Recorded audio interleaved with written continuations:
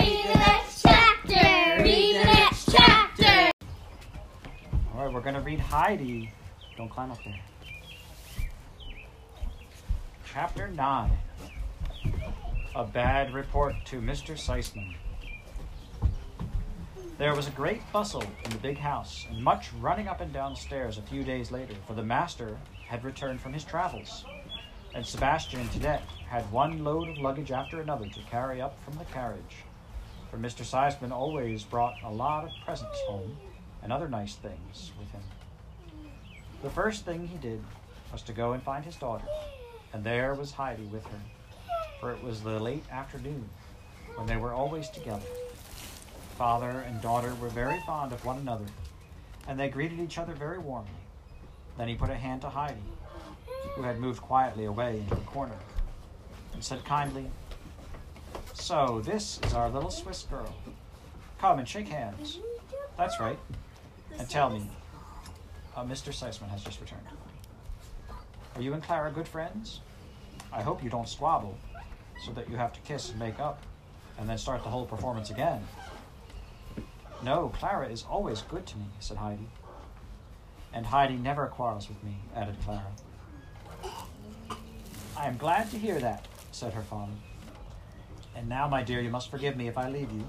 I haven't had anything to eat all day, but I'll come back later on, and you shall see what I brought you." We went along to the dining room, where Miss Rottenmeier was making sure that everything was in order. There he sat down, and she took a seat opposite him, with a face like a thundercloud. "What's the matter?" he asked. "Why this gloomy expression to welcome me home, when Clara seems in such good spirits?" "Mr. Sesemann," she began pompously, "we have all been dreadfully deceived, Clara not least of us." "Indeed," he returned calmly, sipping his wine.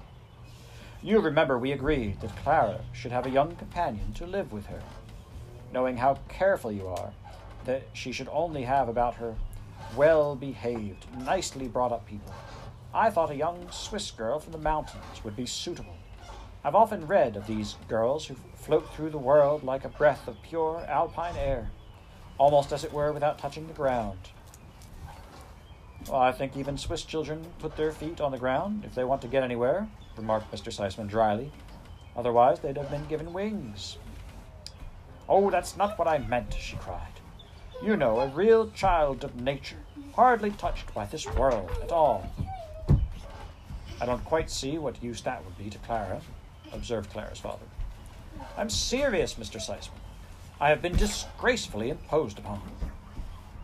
"What's disgraceful about it? I see nothing in the child herself to be so upset about." "You should see the sorts of people and animals that she has been bringing into the house. Mr. Usher will bear me out about that, and that's not all." "I don't understand you," he said. But now Miss Rottenmeier saw that she had his attention. "I don't wonder. Her conduct in general has been almost past belief. I can only think she's not quite right in the head." Mr. Sesemann had not taken her earlier complaints seriously, but this was another matter, and if true, Clara might come to some harm. He looked at the woman as though wondering whether she was quite right in the head herself, and at that moment the door opened and Mr. Usher was announced. "Just the man we want," declared Mr. Sesemann. "Come and sit down and have a cup of coffee. You'll be able to clear things up for me, I'm sure. Tell me plainly, what do you think of my daughter's little companion? What's all this about her bringing animals into the house? Do you think she's at all odd?"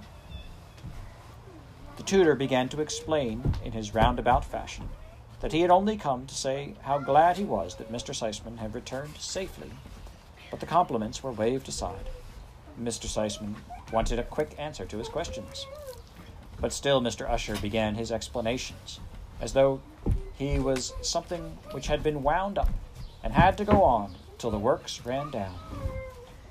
"If I am to express an opinion about the young person," he said, "I should like first of all to emphasize that though she may be backward in some respects as a result of a rather neglected, or perhaps I should say late education, and because of her prolonged sojourn in the mountains, which of course could be beneficial in itself, if not of too long duration—" "My dear Mr. Usher," interrupted Mr. Sesemann, "don't bother about such details. Just tell me whether you have been alarmed by her bringing animals into the house, and what you think of her in general as a companion for my daughter." "I should not like to say anything against the child," Mr. Usher replied carefully, "for if, on the one hand, her conduct is somewhat unconventional as a result of her primitive way of life before she came to Frankfurt, this change is for her, I make bold to say, undoubtedly important, and—" Mr. Sesemann got up. "Excuse me, Mr. Usher. Don't let me disturb you, but I must just get back to my daughter." He hurried out and did not return, but went to the study and sat down beside Clara.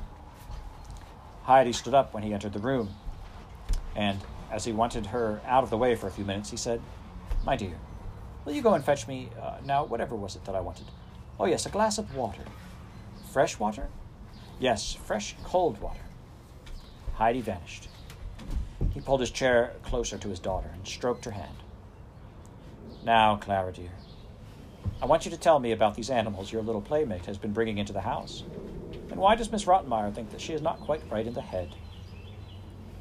Clara told him just what had happened, about the tortoise and the kittens and the rolls and everything. When she had finished, her father laughed heartily. "Well, well, then you don't want me to send her home, Clara? You're not tired of her yet?" "No, no, Papa," she cried. "Since Heidi's been here, delightful things have been happening nearly every day. It's much more amusing, and she tells me all sorts of interesting things." "Where's Timo?" "Okay. That's all right, then.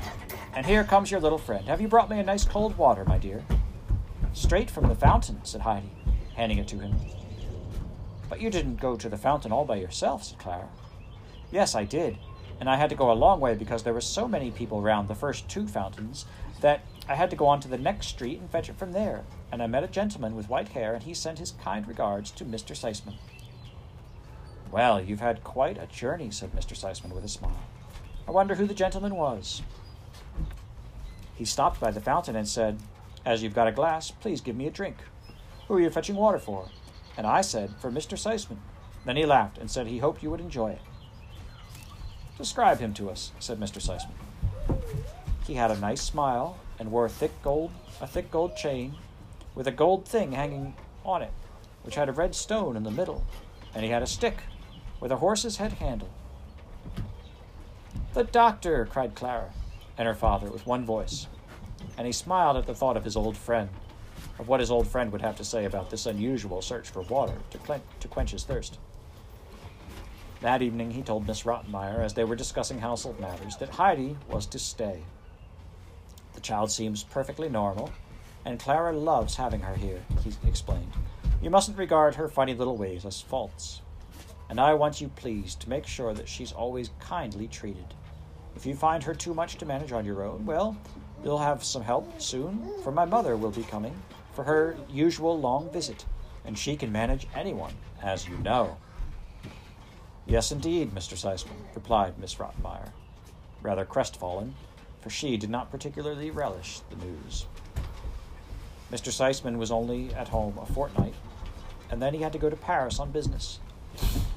Clara was very disappointed that he could not stay longer, and to cheer her up, he told her about her grandmother's promised visit. And almost as soon as he had left, a letter came to say that old Mrs. Sesemann was on her way and would arrive on the following day. He asked for the carriage to be sent to fetch her from the station. Clara was delighted, and talked so much about Grandmamma that Heidi began to speak of her as Grandmamma too. Miss Rottenmeier frowned when she heard her, but the little girl was so used to seeing disapproval on that face that she did not pay much attention to it. But as she was going to bed that night, Miss Rottenmeier called her and told her that she was never to address Mrs. Sesemann as Grandmamma. You must call her Gracious Madame. Do you understand? Heidi was puzzled, but encountered such a forbidding look in the lady's eye that she did not like to ask her why.